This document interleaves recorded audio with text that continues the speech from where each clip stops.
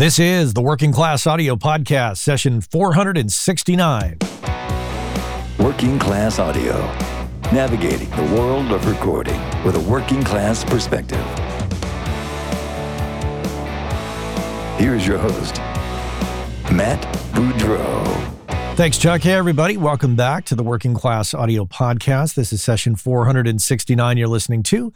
My guest today is the return of Ryan Ulyate, who is a Grammy-nominated producer, engineer, and musician who's worked with Tom Petty, George Harrison, the Traveling Wilburys, Mick Fleetwood and Friends, and ELO, as well as many others. And Ryan originally appeared on WCA number 378 a couple of years ago, but I'm bringing him back because he actually has a record out, and that record is up for a Grammy. And I wanted to have him on to talk about that process because it's interesting because he's a very accomplished producer and engineer, but here he is on the other side of the glass, and I wanted to talk to him about that. So we're going to get into that, as well as some other stuff. Very happy Ryan's back.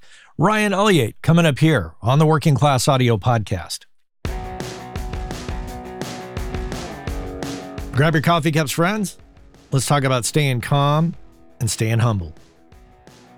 Robert De Niro has this quote on YouTube. I'm sure you can find it. I'll include a link in the show notes for you so you don't have to hunt. He's sitting with a round table of high-profile actors, and he's talking about success and talking about a conversation he was having with, I believe it was his grandson. And I'm going to paraphrase here. Essentially, he was saying, when you have some success, you need to remain calm. You don't want to overextend yourself. And essentially know that people come and people go, and you could be replaced at any time. Paraphrasing, but you'll get the direct quote when you click on the link I'll provide for you. You know, I've seen and encountered a lot of audio professionals in the near 10 years I've been doing the show. And quite honestly, you know, maybe it's my luck, but many of my friends, peers, colleagues, they're cool. They keep a cool head. They've had some great success. I have run into the occasional person, done the occasional interview, won't name names, and where you do encounter people who have had a little success and they let it go to their head and they act out and behave in particular ways, counter to De Niro's advice here. And it's really, it's not fun to be around. It's actually highly annoying. Kind of makes you want to punch them all in the nose. Here's the thing, just remember, as audio professionals especially, we're easily replaced. We are not invincible. And if you get some success, as De Niro says, keep calm, keep working, don't overextend yourself, don't start spending or acting in ways counter to your intuition about how you should do those things.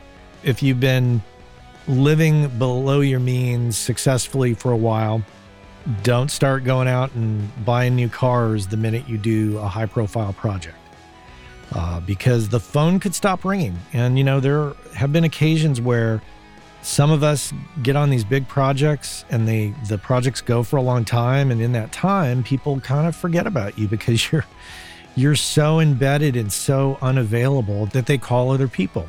It's not impossible to have a string of successes and have it extend for a period of time, but there are fluctuations. There are ups and downs. You know it. I know it. So plan accordingly. Plan financially. Don't go crazy on the spending. Don't spend money you don't have. Just keep working. Stay calm. Keep your senses about you. Keep the working class audio ethic. You know, just use what you got. Only acquire what you really need for the project. And when you do get the success, don't think you're better than everybody else. You're still the same audio pro that you were before. So be cool and be gracious and just thank the universe that you are in the position that you are in if you find yourself at a higher level position. Yeah, be gracious. Yeah, I'll just repeat that again. Be gracious to the people that are still working at it, that are trying, because you could be in that position again one day. So it's all about staying humble, and it's all about keeping the focus, keeping your eye on the ball, and not changing your morals or your personality when success comes. Yeah. And as our good friend Andrew Shep says, just don't be a dick. So that's it. Nothing more to say there. That's my rant. Thanks for listening.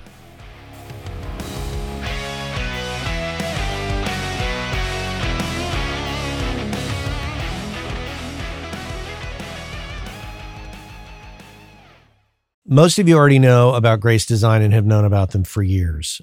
They've been around since 1994. It was started by the two brothers, Michael and Eben Grace, who still run the company to this day. And you already know that they make incredible sounding products for us all.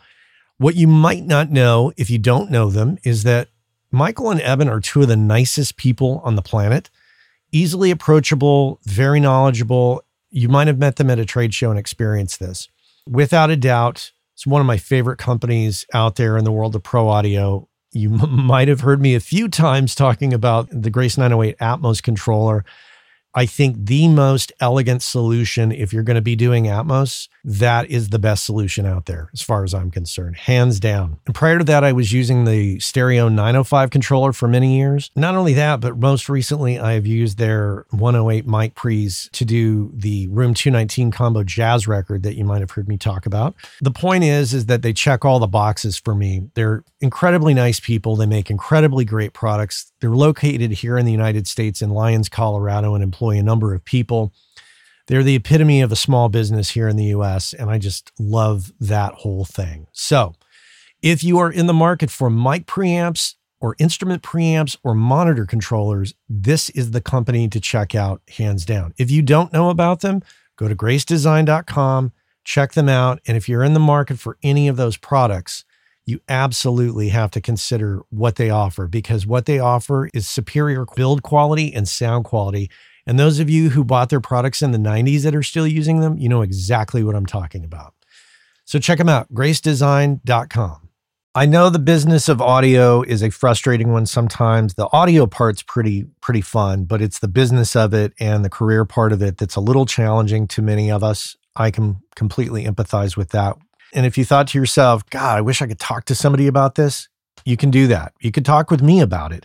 As a matter of fact, you can book me for a coaching and consulting call over Zoom very simply. Just head on over to workingclassaudio.com. If you click on the menu button at the top of the menu, there is a link that says Coaching and Consulting with Matt.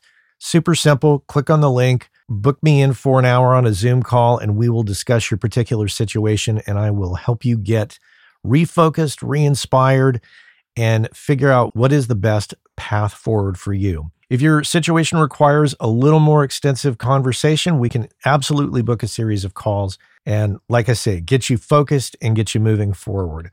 I've been there, and when you don't have anybody to talk to about it, it's a little frustrating. So head on over to workingclassaudio.com, click on the menu button, and book yourself in for a Zoom call with me. And we could sit down and chat, coffee's in hand, ready to tackle the business of audio together. Let's get to it. Ryan Ulyate here on the Working Class Audio Podcast. Ryan, welcome back to the podcast. It is great to be here. Thank you very much, Matt. Oh, yeah. Good to see you. For the audience, Ryan actually was here March 14th of 2022, and we have very specific reasons of bringing him back so soon, because I think that there's some cool stuff going on with him that I really wanted to dive into, and I thought you all as listeners would find it fascinating. So I thought it justified to bring Ryan back this quick. And we're going to get to that, so I'll tease you a little bit. So since we talked in March of last year, obviously you and I have talked many times and have seen each other many times between now and then. But what's been going on in your world since we talked last? Well, in my world, I've been working on the Tom Petty catalog, and I think at that point, I was still working on a thing called Live at the Fillmore, 1997, which was just this fun box set that we made, taking the best songs from a big live run that they did at the Fillmore in January and February of 1997. And we got the best tracks and the best things, and we put together just a 4-hour mega box set. And it was a lot of fun. We finished that up, and I just decided, well, I had these songs rattling around in the back of my head because I've always been a songwriter, But that was always just kind of a background thing because I had so much other real work to do with people as a producer and an engineer. But I decided it's just time to finally see if I could record some of my own songs. I went down this long road and made an album of my own music, brought in some great musicians to play on it, and just had a ball, had a blast. And because I had been involved in Dolby Atmos since 2020, I decided that this album was going to really be specifically made for Atmos, meaning the parts as we were creating them, I was always thinking about where they might be placed in the 714 surround system. Mm-hmm. And we just spent a lot of time and made an album. It was a very satisfying thing to do. And it's got to be, I mean, I know from being a drummer, when you spend so many years as an engineer and then you go back and you put musician hat on, it's a very different experience. Tell me about how you adjusted to the different role there. Well, it's funny. It's a lot easier producing somebody else than producing yourself. I'll tell you that much. It's just that thing where, is this good? And when you're looking at someone else's thing, there's a certain objectivity. When you're kind of stepping back and forth between the performer and the producer and you're the same person, it can get rough, I was probably harder on myself as a producer on me and harder on my producer as an artist. So it's a tough thing, but, we managed to get through it, and I'm actually quite proud of it at the end of the day. But it certainly is a different process. It's really different just being able to do something and then stand back and look at it as a producer and be able to kind of just jump back and forth, between the imaginary glass window, so to speak. Did you find it hard to make decisions for any particular reason? No, I don't. Actually, it's funny. The actual making of the music and cutting the tracks and all that stuff was really pretty fun and seamless, and we just had a great time doing it. The hardest thing for me was the lyrics, really. Just trying to write some words that didn't sound stupid. It's like I was so lucky to work with some just amazing people, but specifically Tom Petty, who was just such a brilliant writer. I mean, that was the standard I was going for. I have no idea. I could never reach it, but I wanted to do something that was really good. So I really spent a lot of time on the words. That's probably where most of the faffing about, as my wife Judith would say, that's where most of the faffing about was done. Just going back and recording something, listening to what it sounds like. And okay, does it say something or does it sing well? And that whole process was probably the most challenging thing for me out of all of it. Yeah, I find working on any past band music from my past very challenging in making decisions, because when it's somebody else's situation, I can act quickly, decisively, but when it's my own, I'm challenged and it slows me down. And I'm wondering, did you feel that at all? Yeah. We were cruising along real good until we got to the vocals. Yeah. But, once again, for me, the toughest thing is the words. But once I had them, then it's just like you just get to have fun. I had so much fun doing all the vocal parts because you've got this amazing sonic palette with immersive audio. So I was able to do big background parts where I'm singing 4 parts, and each one of them are 4 tracks, and kind of like what Jeff Lynne was doing with Tom Petty on Free Fall and those kind of things where you have those big kind of choir parts that jump in. I had so much fun. I probably had too much fun. There's a lot of vocals on this record, but I really enjoyed it. That part of it was so fun. The first song is called Dreamland, and there's an interesting story behind it. The way I did the tracks is I basically kind of made demos, and I got the tempo right, and I got the song construction right, and I put in some mock-up drums just to kind of give me a sense of what the song would be like. Then at that point, I brought in Josh Hove, who's this amazing guitarist who is all over this album, and he's one of the true stars of this album. I brought him in, and we started putting on guitar parts, and he started playing all these surf riffs. he started playing like, all these Very kind Dick of Dale. Dick Dale surf parts. All of a sudden, that day, that song turned into this kind of wacky surf track. And in that song, then all of a sudden, it became the California story. All of a sudden, it's like, oh, that's my California song. Like the Eagles have Hotel California and Californication and California Dreaming. And so this became my California song because it had all these guitars in it.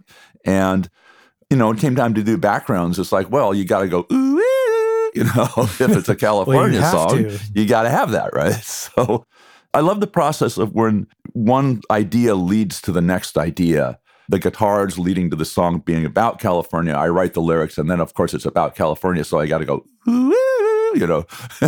So it was all of a sudden kind of like the Beach Boys showed up. It was a really fun process in that sense.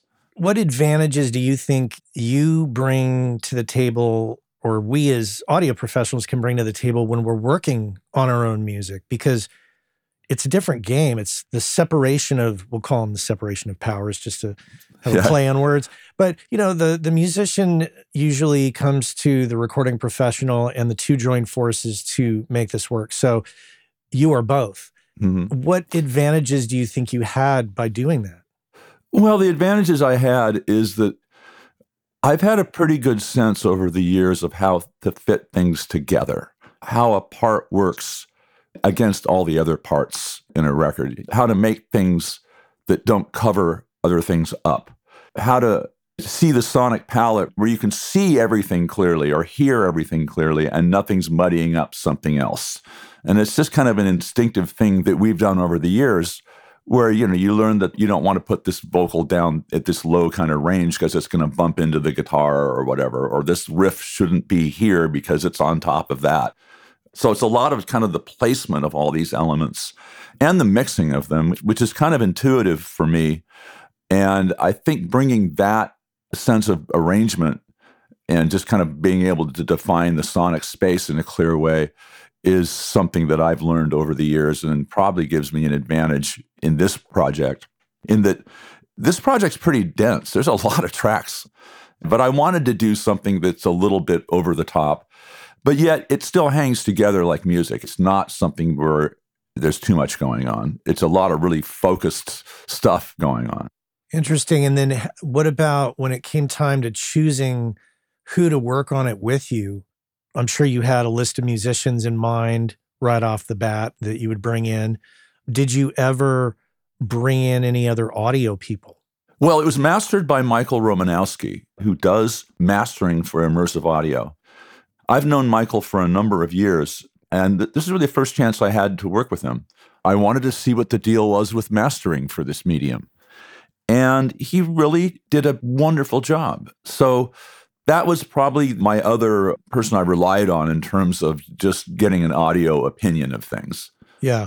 And he did a really good job, and he was very respectful of what I was trying to do. He didn't go in there and just change everything. He had a very respectful touch to trying to understand what I was trying to get across and still help make it work in a way that it works across all sorts of systems. And I've heard this album on several systems. I heard it the other day.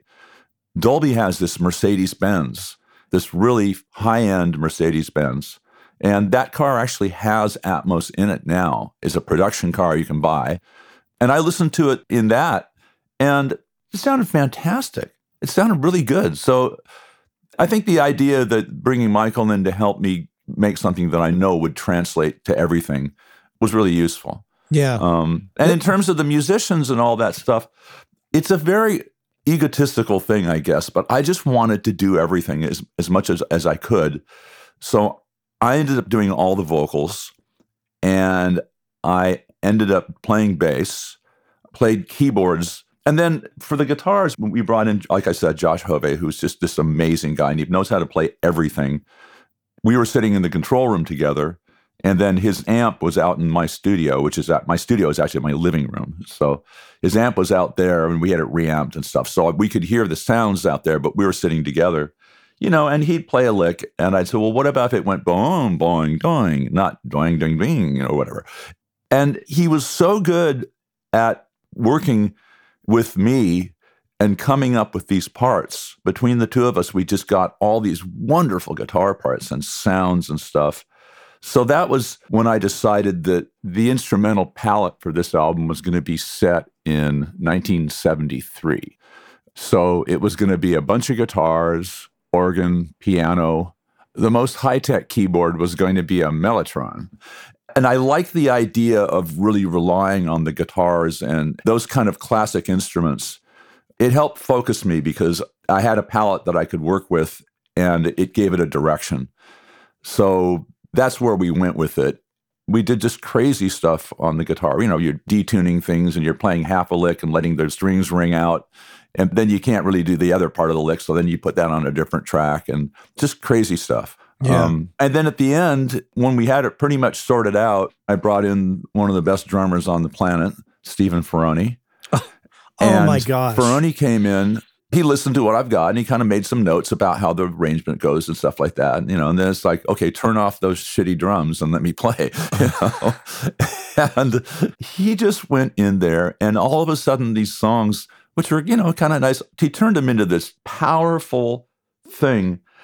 And he's so good because there's not one time he hits anything that's not the thing that should be hit at that point. There's not one extra little flourish or fill that's kind of like, huh? Everything is just so focused on the music.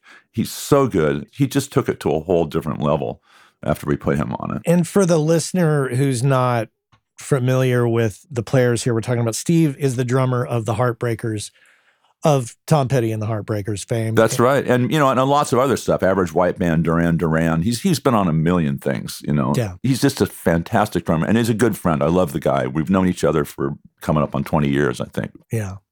Well, speaking of knowing people for around that time, just back to Romanowski for a second, just want to give a shout out to Michael.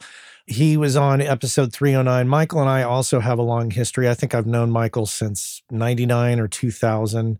And he's had a great run here recently with winning some Grammys. And speaking of which, this album, your album, is up for a Grammy in the immersive audio category. So I'm really happy for you there that's been nominated for a number of reasons. Number one, because it's you, because you're just such an awesome guy.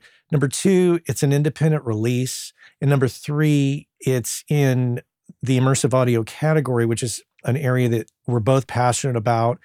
And that's exciting to see all of that kind of come together. So it's pretty damn cool. So congrats on that.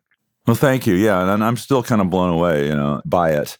And it's really an honor to have it be recognized like that. Yeah. It's just a little seat of the pants indie project, really, but I was able to release it through this website called immersiveaudioalbum.com, where you are able to download high quality files, but you have to have the right system to play them back on. That's right. So right now it's really a niche thing for people for super duper audiophiles. But I want to see that kind of thing happen more. By putting the files up on the website, I was able to get it in the marketplace and also get it to a place where it would be considered. And I'm really grateful to have that opportunity. And it's a really great opportunity for people who do want to create for this space. I think the more that people create for this space, specifically for immersive audio, the more it's going to grow. I can see a real market for these indie projects. That website, immersiveaudioalbum.com, has all sorts of really cool bands. There's a lot of really good music on that site. I would just love to see that kind of thing get adopted more. Also, it is streaming on Apple Music, which I think is great. Apple's done a great job. I think it sounds fantastic. So that's another place where people can hear it. Yeah, and I want to dive into this a little bit because this plays into the economics a little when it comes to record making. And maybe many of you listeners haven't heard of Immersive Audio Album. I think Ryan was the one that turned me onto it. And as a result, we're talking about releasing indie records. Let's get to this point first. The fact of the matter is that on that site, people, and primarily audiophiles, because of the nature of how it's constructed and the file container, which is called MKV for ATMOS files, is how they're presenting it. They're taking our ADM files that we created in ATMOS and they're running it through this Dolby converter and they're turning them into these MKV files. It's a couple step process. I won't get there's a true HD file, which is a file that Dolby has. And I think when they do Blu-rays and things like that. And then they turn it into this MKV file, which is a file that you can use certain players that recognize that it's a Dolby Atmos file. And it goes out through HDMI to your super duper TV. Now, it could also go out through HDMI to a Sonos soundbar. So it doesn't have to be a super duper $10,000, $20,000 speaker setup. It can be something very simple too. Oh, You've got to go through a certain kind of interface and a box to get it to work. But yeah, it's there. and the key thing here is for the listener is that these files that you're putting up there, your record is up for sale. So that means that if you go on the site, whether you're a subscriber to their email list or not, you can buy Ryan's record as a download, like going back to the old days, in air quotes, of digital downloads. So there's an economic opportunity there for the indie artist. And as a direct result of your turning me on to this, I'm working with these young guys doing this jazz record, and I'm releasing this in conjunction with them on Immersive Audio album, hopefully before the end of the year, if not at the beginning of the year. And it's going to be a real interesting process because it's like, oh, well, this brings the possibility of the artist making money to the table again. Like you could sell a number of downloads and make more in a month than they would in a month of streaming. Oh, for sure. For sure. Yeah. And I agree. I think that that's a really good model for indies because, like you said, you'd have to stream the thing, I don't know how many times to make anything. So it's a good way for artists to put their work out there and then to get recognized.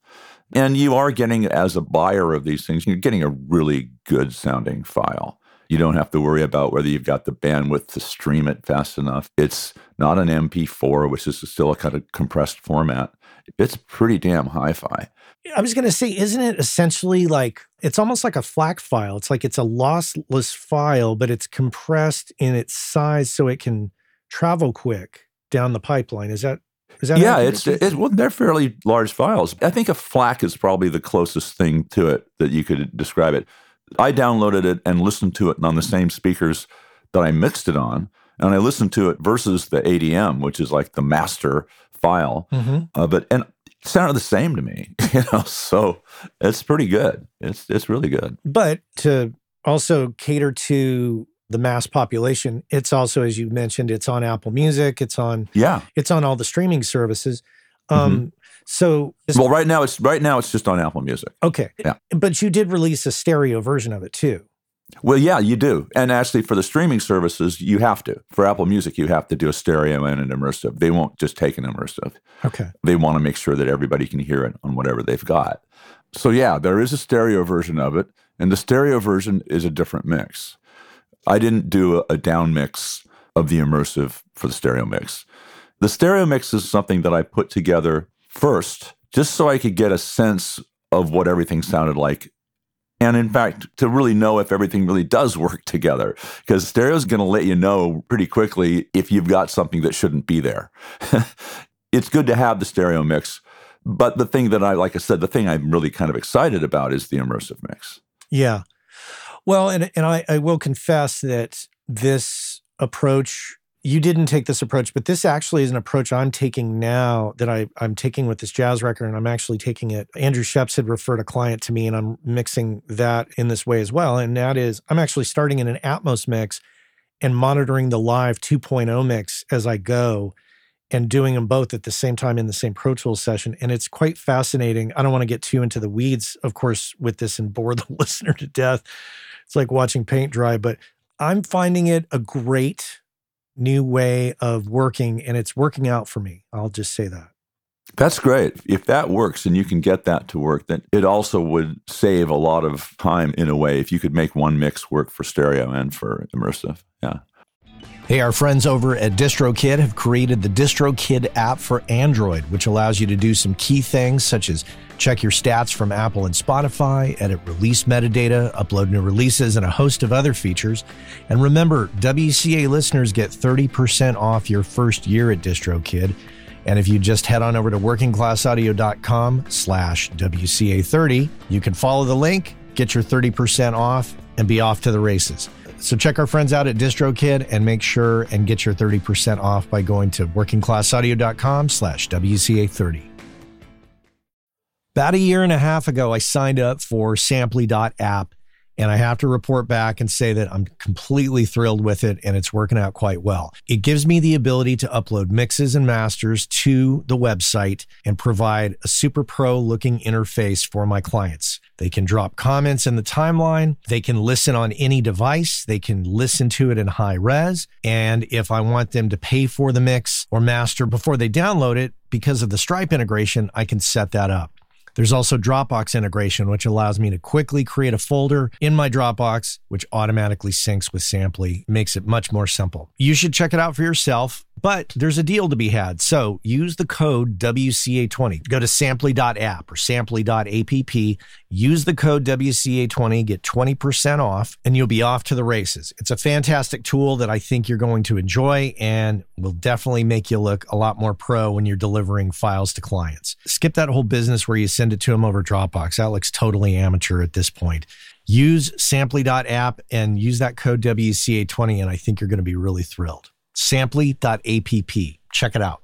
I wonder if you have some wisdom that came from making this record as an audio professional, as a musician, because I know that a lot of my listeners out there, they're not just audio professionals. A lot of them are musicians, and maybe they're a little hesitant to put out their own stuff. Or I know in my particular case, I guess I prioritize all the paid stuff that I've got on the plate, and I de-emphasize anything I personally have going on. So I tend to focus on everybody else's stuff.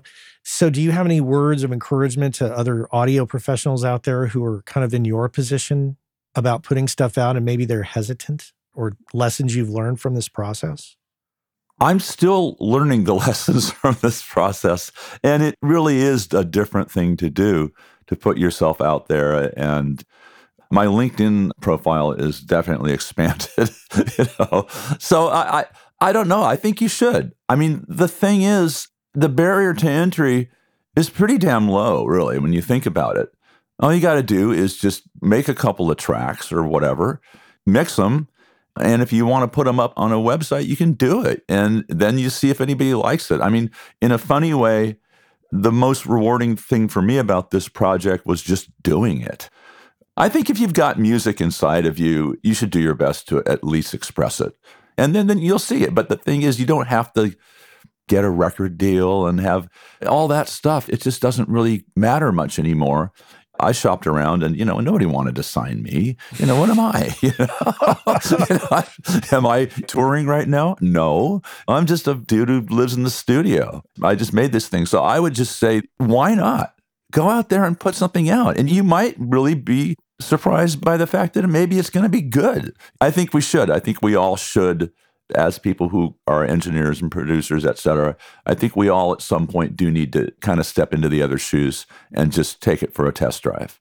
I think it's important. I think it's important to understand how that process works, whether it's the simplistic act of uploading something to DistroKid or to Immersive Audio Album, going through the motions so you understand what it is the musician goes through that we work with and whose money we take to help them make stuff.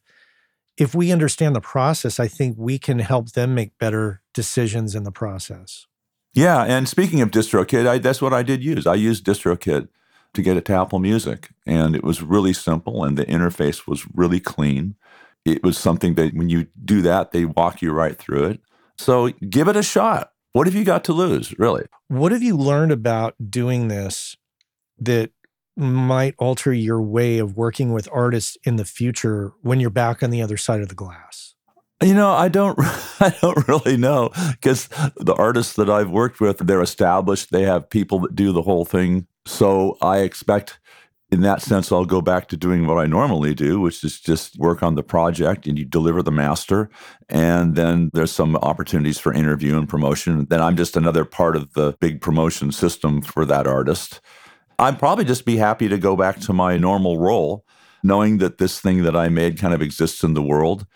The amount of success from this project that I'd like to get would be enough to justify doing another one, really. I'd love to make another album at some point. It's just too fun making music. And I think that's one thing that that I just love. I just love the making of it. I just love the doing of it. I think that's really the thing that just makes me happy, is just going in there and throwing a bunch of guitar parts on stuff, or having someone like Ferroni come out and just kick ass. Those are the happiest moments for me, when I'm just in there doing it and making it happen. So I'd certainly love to have the opportunity to do more of that with my own music. As far as the other stuff is concerned, I love working on great music, and I've been so lucky and blessed working with Tom Petty specifically, and then with his family after he passed. We're doing some great stuff, some great music that's coming out. So I'm happy to do that too. Does that take up a lot of your time, the catalog stuff for the Petty estate? Yeah. Like the last thing I just did was this fall, there was an album that I co-produced with Tom and Mike Campbell called Mojo, the Tom Petty and the Heartbreakers album.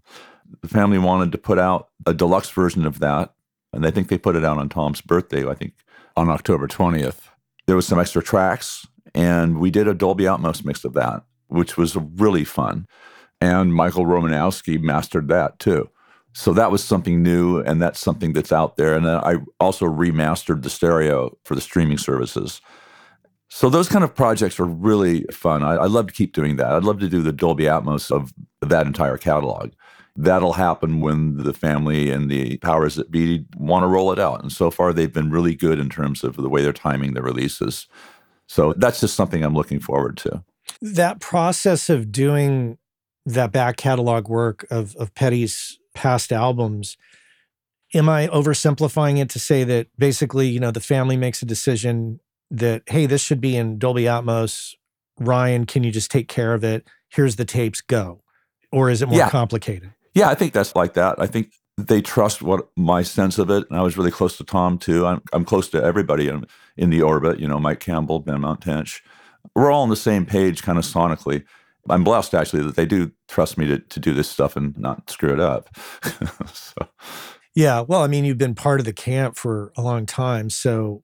Yeah. We did the Mojo album, we did in 5.1 back in when it came out around 2010.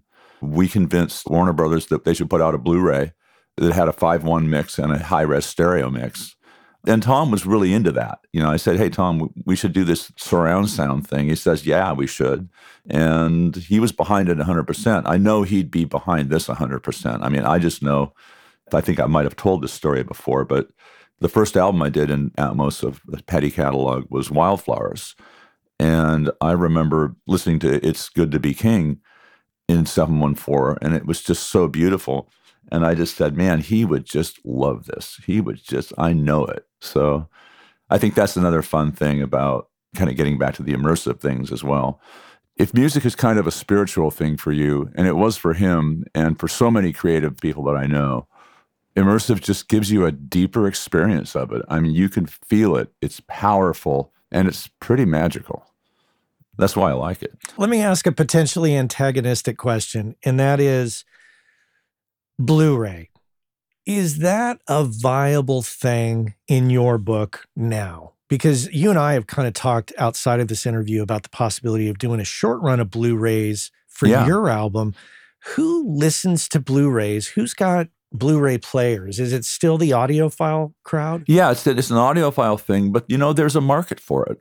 Pure audio is a great format, and there is a market. I think it might be more European, and I think it might be more in Japan. Yeah. But I like the idea of having a physical product as well, and I'm looking into that, about doing a limited run for this album. It takes a long time to print up things, and it might be a couple months off. But I kind of want to explore all the possibilities. For that, I think a physical medium makes sense. I want to have this thing go out to a lot of people, and I like the idea of having something that gets sold just as a creator. Mm-hmm. So, yeah, that's definitely a possibility that I'm looking at. It's my understanding that the Japanese market is one that still pays attention to physical media, that they still buy CDs and Blu-rays. Yeah, it's really fantastic. I was in Tokyo in, I think, 2019, and you go to Tower Records there, right in the middle of town, And there's like 4 floors of just, they've got classical, and then you got rock, and then you got a floor that's just K-pop. And then you got a floor that's J-pop. So it's like so amazing to see a huge store like that, and it's vinyl, but it's also CDs. And it's just filled with people. And you're like, what planet is this? It's fantastic. I think in a lot of ways, the Japanese culture, they embrace this stuff, a lot of these things.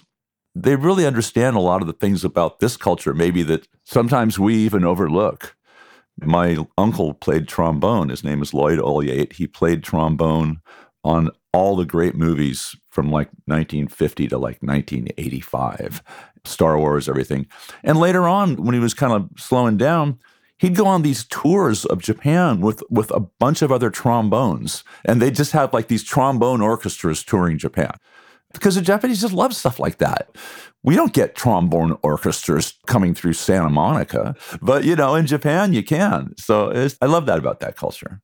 Yeah, and I think in America and possibly in Europe as well, we kind of get into kind of a common mindset as audio professionals, possibly.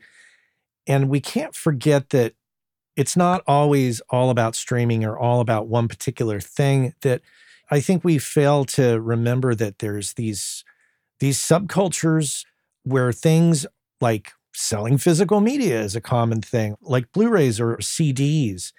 And we tend to just kind of pay attention to the mainstream in the United States and go, oh, well, it's all about streaming. But right, maybe that's true here, but in some other part of the world, some other trend is happening, and we have to be aware of that.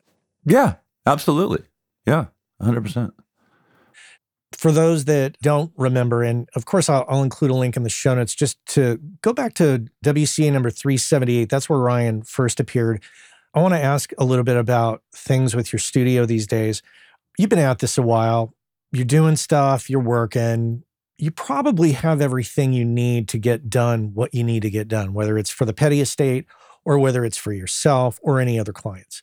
Mm-hmm. Is there anything out there that you're constantly in search of or craving or wanting for your studio that you feel your studio is lacking, or is it just all extra stuff at this point? I think I've kind of got everything I need. There's certain things that are going to be happening with the software that I think is going to be great. One of the things is maybe integrating the Dolby Atmos renderer into Pro Tools. Okay, if you want to get really deep into the weeds here, I think that the software that I'm using to do this stuff can evolve, and it is evolving, and that's really good.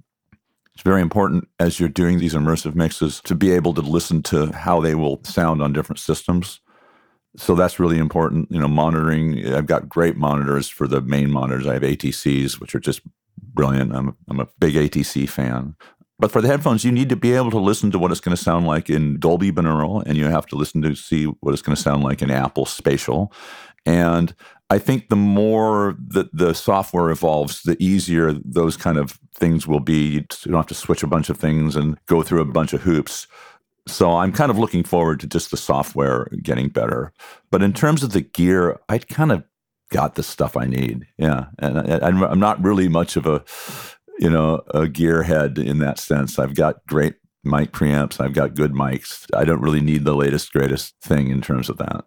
My time spent in Atmos is quite short compared to yours. Do you feel like the process is getting easier? In other words, the software and everything that gets developed, is that getting better in your opinion? And if so, is that changing how your workflow is? Well, the software as it stands now is pretty much the same thing that I set up in 2020. In terms of the workflow, it's Pro Tools, it's a Dolby renderer, it's DADman. But this whole thing got set up with a lot of help. I was very lucky to have a guy who was working at Dolby at the time named Kerry Thomas. He really just set this thing up, and Dolby came out and tuned my room. A guy named Brian Pennington came out and got the room all tuned up. So I was very lucky in that they kind of held my hand. Another guy from Trans Audio, Zach Winterfield, came out and helped me get the 714 thing set up. And also Avid, Gil Gowing, Francois, all the people over there were so helpful. We kind of built a template at that point, And I really haven't really deviated much from it. I'm really of the firm belief that you get something, you learn how to work it, you just go with that, and then you stop thinking about learning software. And all of a sudden, it just becomes transparent. So in that sense, I'm kind of in the same place. It's just that the software has become more reliable. There's been subtle things done to it that have made things better as it's evolved. But I kind of like to just get a template and then just go with that, because that way I'm not thinking about software and I'm back to just thinking about music. And the fact is, just having the canvas of a 714 system where you have 3 speakers in front of you, 2 on the sides, and then 2 in the back, and then 4 up top in the corners, that's just an immense palette. Honestly, you don't need to do a whole lot more than just move stuff around in that space and find a pleasing balance and let the music do the work. Yeah, that's for sure. And I mean, some of the changes that I've seen come in, say, just the Dolby Render alone, I'm wondering, like, sounds like you're kind of a creature of habit. You get it all set up and then you run with it. So when the changes come and you upgrade, does it really throw you for a loop when those changes come? No, it doesn't, because it's just building on what's already there. But yeah, at some point, there's going to be a big change when they include the renderer into Pro Tools. And hopefully I'll have somebody help me do it, and I'll get it, I'll grok it, and then we'll keep it like that for a long time. And once again, I just don't like changing things all the time. I don't want to change the OS all the time. I just don't like the idea, and I've always been this way with software. I like the idea of finding a system and then when it works, just kind of locking it down. My Pro Tools system, I have a second system that I locked down in 2014, and I'm running Pro Tools 12.4 or something like that. And that's what I do all my stuff with. Before that, I had a system that I locked down around 2009, and it's on a different machine, and it's running Pro Tools 7.4. And I still have that system because I can pull up an old thing that I did with Tom Petty and open the session up, and it's there. So I just like that. I like the backwards compatibility of stuff. I just don't want to be a software nerd, because it's one of those things where sometimes you can add one thing and it upsets the apple cart and everything else breaks. And I really value stability.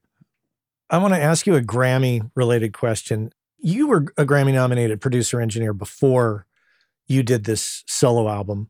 Yeah, Hypnotic Eye, the last Tom Petty and the Heartbreakers album in 2014, was nominated for Best Rock Album. And I believe Mojo was nominated for Best Rock Album as well. That was the album before that. So that was like 2010 and 2014. And Running Down a Dream, which was a film that I mixed a lot of the music for, won Best Long Form Video in, I think, 2008. And that was a Tom Petty doc. And then The Concert for George was another long-form video, of the George Harrison Memorial Concert that we did, and I mixed that. That was done in 2002 or three. That won a Grammy for long form. So I've been Grammy adjacent, but I don't have anything on my shelf.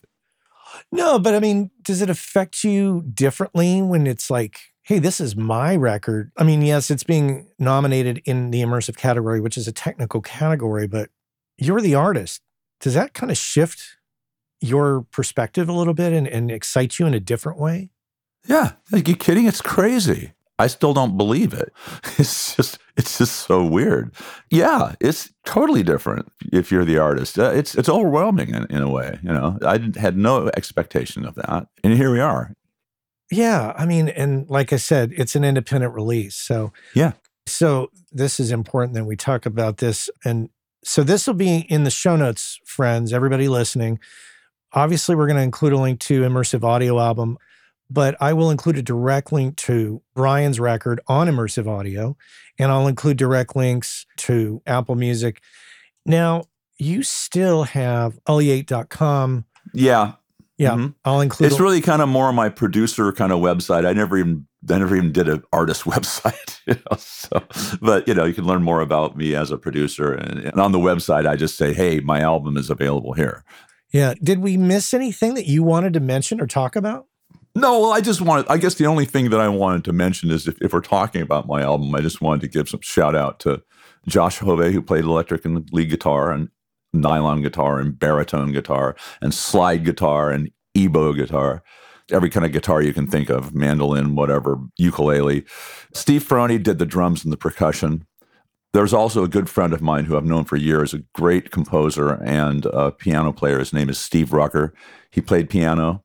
My dear old friend, Mark Mann, who does a lot of work with Danny Elfman, he actually did a brass arrangement for me on a song called Now Is the Time. What about bass? I played bass. You played bass. Oh, okay. So you played bass and you sang. I played bass and I sang. I play bass pianos. This is what else do I do? Sometimes I play a few guitars on some things, but they're just really crappy guitars. I'm a great bass player thanks to editing. But I loved playing bass because it's just, I think the thing about that is, I've always thought of rock music and most pop music as it's really two-part counterpoint. And the counterpoint that I always think about is where the vocal is and where the bass is, where the vocal goes and where the bass goes. And they're very much related to each other. So being able to do the vocals and do the bass, I think it really helped kind of create the space that this record needs. The bass is just there, but it's not saying, hey, check me out. He's just holding up the whole house. So that was really a lot of fun. Herb Peterson played some great acoustic 12-string on a song called Home. Herb's just a great musician. He's been around for a long time. I got to meet him when Tom Petty and I did an album with Chris Hillman, one of the founding members of the Byrds. We did this great album, and Herb is just such a great musician, so it was great to have him there. I was assisted by Zeke Reed, who's a great young guy in Topanga. He's a producer on his own, but he came out and helped me with all the microphones and all the stuff. And I have to also thank my wife, Judith Crow, for putting up with all this crap. Yeah, no shit, huh? Sorry, honey, it's going to be really noisy. And, she's trying to work in her office, and we've got like fuzz guitar going at 110 dB in the living room. So it's so funny. The other day I said to my wife, I had a client coming over to listen to some mixes, and I said, hey, just FYI, Rob's coming over at such and such time, and we're going to play some music loudly. And she goes, oh, I'm used to that. Yeah. And it's funny when you just listen to someone doing an overdub and you're punching and you're backing up, it's got to be frustrating as hell. You're like, nope. This comes and goes, but we got such a great result from the thing. So I'm very thankful that I've got such great friends and people around me and supporting me. I'm thankful to them all. And thanks to my son, Zenon, who is just great. He would always give me feedback. He's 21, so I rely on him. He also gives me great playlists. He's my connection to what these young kids are doing today. So. That's right. Well, and the thing I want to mention, I always like to seize on these moments when everybody you're talking about and how grateful you are to them. It just goes back to the ideas of it's networking and friends and relationships that you build over time and participating in things. And when you do that, then when it comes time to, in your particular case, do an album, you could pick up the phone and call Steve to play drums, right? You could pick up the phone and have all these people show up. It's really an important thing to not silo yourself off into a world of not connecting with people and only dealing with the internet. You got to get out and interact with humanity. Yeah, that's right. There's one of my lines is go out and play. This is your day to live on. And this is my big positive song about get up and make it happen because this is it, because you're living it right now. Your life doesn't happen next week. It's happening this very moment. It is about trying to celebrate that thing and trying to be in the moment and just being appreciative of what a gift this is. So, yeah, it's really special. And I'm hoping that some of the stuff on this album is inspiring. And some of the stuff's kind of cynical because I am kind of cynical too. So, but some of that, there's some of the best, my favorite music, Steely Dan, there's a good tradition there. Well, so if this isn't an example to all of you listening who are in this position where you have musical talents and you are an audio professional and you have designs on wanting to put some music out, let Ryan be your example that you can do it and great things can come of it. So don't sit on that stuff that you might have in your head and press on. Ryan, Great to see you, my friend. Thank you so much for coming to talk about your record. Very excited for you. I can't wait to see what happens. Thank you so much. I really appreciate it, Matt. And yeah, I second what you say. If you got an idea, just go out there, try it, do it, put it out there. What's going to happen? What's the worst going to happen? What's going to happen? Nobody buys it. So, but you did it. But you did it. Yeah. It'll find an audience at some point if it doesn't see an audience immediately. So yeah. So it. It's a great time to be a creative person right now. I really do think that. And I think the palette that immersive audio gives you is a really special thing. And I don't think it's going away. So I'm a fan of it. And so go out there and create something. Yeah. And just a final shout out to Immersive Audio Album, which has been helpful to you. And they've been helpful to me in helping me plot out this jazz record. And I'm so excited for it. So, well, thanks again, man. Good to see you, and you take care. All right. Thank you. Our friends over at Cali Audio have just introduced the brand new LP UNF system, which is meant to give you everything you need from a studio monitor in a package that you can basically set up anywhere. And the system is specifically designed for your desk. So no matter how else you're using your desk, reflections from the drivers to the desk to your ears are accounted for, giving you a perfectly clear picture of your mix that you can rely on to translate well. Whether you're putting them on stands behind your desk, on a desk away from walls, on a desk against a wall, on a desk on speaker stands away from the walls, there's a number of configurations, and they have settings on the back to accommodate all of that and more. And if price is a concern, never fear. They're priced at $299. That's right, pretty affordable. Head on over to caliaudio.com and check out the new LP UNF. Ryan Ulyate here on the Working Class Audio Podcast. Thanks so much for being here with me today. Just a reminder, you know what I'm going to say here. Please go to your podcast aggregator and leave a 5-star review and let them know that you enjoy the show. And that'll tell everybody else that we have something cool going on here.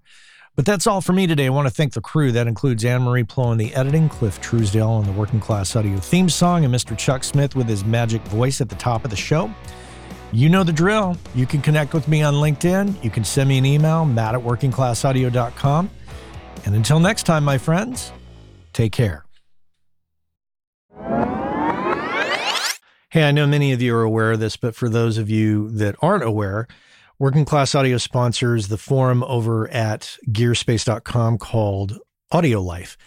And quite simply put, it's a place where audio professionals can go to talk with other audio professionals about things other than audio gear, including life hacks, work-life balance, health and hearing loss. If you want to talk with other audio professionals who can identify with what your lifestyle is like and how it relates to things going on in the world outside of audio, this is a great place to go and check out. So head on over to gearspace.com, check out Audio Life. Many of the same topics that we discuss here on the show on gearspace.com. So check that out.